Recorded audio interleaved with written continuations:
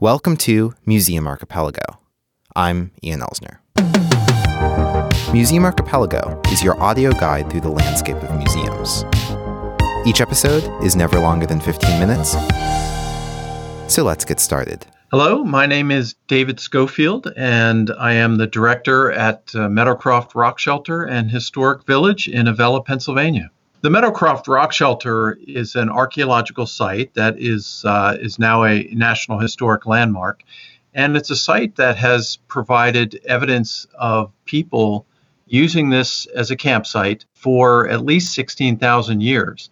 It is part of a rock feature, a sandstone overhang or reentrant, as geologists refer to it, that's situated above Cross Creek. And it just provided a sheltered campsite that people used at least 16,000 years ago and then all through prehistory and into the historic period. What other events in world history were going on 16,000 years ago? This was before the invention of things like beer, right? Absolutely. And there wasn't a lot going on. And particularly in North America, there were, populations were pretty sparse and just small groups of people spread out across the continent. So there really wasn't a lot else going on in North America. So how was this site discovered? And how do we know that this site is the oldest contender for human habitation in North America? Albert Miller was the man who discovered the rock shelter. Albert was an interesting man. He was very well read. He was a local historian and an amateur archaeologist. And he always suspected that the rock shelter on his farm would have been used by Indians at some point. And on November 12th, 1955, he was walking through the site and he found a freshly dug groundhog hole. And the groundhog had excavated some artifacts. And Albert thought it was a good opportunity for him to test his theory and enlarge the hole a bit. So he went home and got a shovel and a screen, and he enlarged the hole and found more artifacts, some burnt bones, some flint flakes. At 30 inches deep, he encountered an intact flint knife. So he knew he was right, and he was also wise enough to know that he should keep quiet about it so that the site wasn't looted and destroyed. And so he spent the next 18 years trying to find a professional archaeologist to excavate the site. And that was 1973 when a new faculty member at the University of Pittsburgh happened to be looking for a cave or rock shelter to excavate as part of a field school.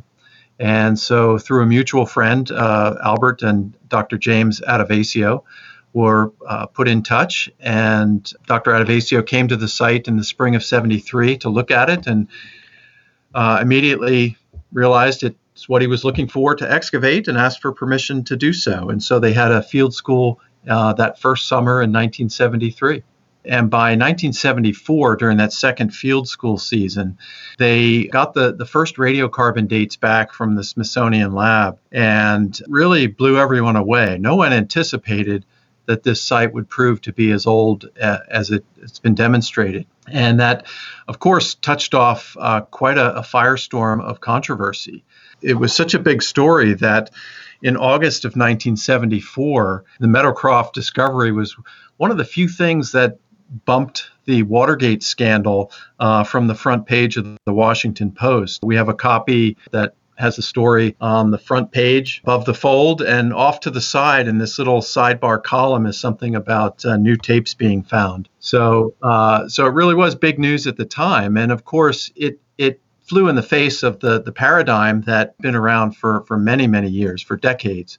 So the people who inhabited this site came over on the land bridge between Asia and North America.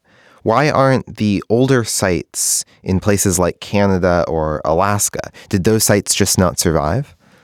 In part, yeah. These early sites are rarely found on purpose. They're usually found by accident, as Meadowcroft was. The crossing the land bridge from Asia during the last ice age, when the land bridge, what's known as Beringia, it's the land mass that appeared as sea level dropped because a lot of water was tied up in the glaciers. that was always thought to be the entry route into North America. But that's changing. And over the past number of years, there have been other theories. And now even with the use of DNA research, that it's really pushing that land bridge crossing kind of down on the list. A Pacific, crossing, kind of hugging the Pacific Rim, coming by boat is a predominant theory. There's also suggestion that perhaps people came across the North Atlantic in a similar fashion, hugging the glacial front and coming across from the Iberian Peninsula. It's not as clear-cut as it used to be thought. From a little of my own experience, I know that it's often difficult to help guests think of large timescales. How do you manage communicating enormous lengths of time at Meadowcroft? Yeah, you're exactly right. That is a challenge. And for many years, we really struggled with, because Albert Miller also started his outdoor museum, but he started it 4 years before the professional excavation took place. So he created a museum of rural life, a little 19th century recreated village where he moved in historic structures that were threatened. So we struggled with how to connect a recreated 19th century village with this prehistoric archaeological site. But what we ended up doing is creating other outdoor interpretive areas that kind of connect the dots and really highlight what are the big ideas that radically changed how people lived over that span of time. So at the Rock Shelter, we talk about the discovery of the site, the story that I told, and the scientific pursuit of excavation and learning from the site. And we also touch on the hunter-gatherer lifestyle, because those Paleo-Indians were people that had to survive by following food across the landscape. They couldn't stay in one place year-round and survive. So then the next big idea is that agriculture is developed. And in our part of the world, that happened about 3,000 years ago. Now we see in the archaeological record these Monongahela Indian villages where we know that it was an agrarian society, and they were growing corn, beans, and squash, renewable food sources. So they were now able to settle in these villages year-round. The next big idea that really radically changes how people lived was the fact that Europeans now arrived in North America.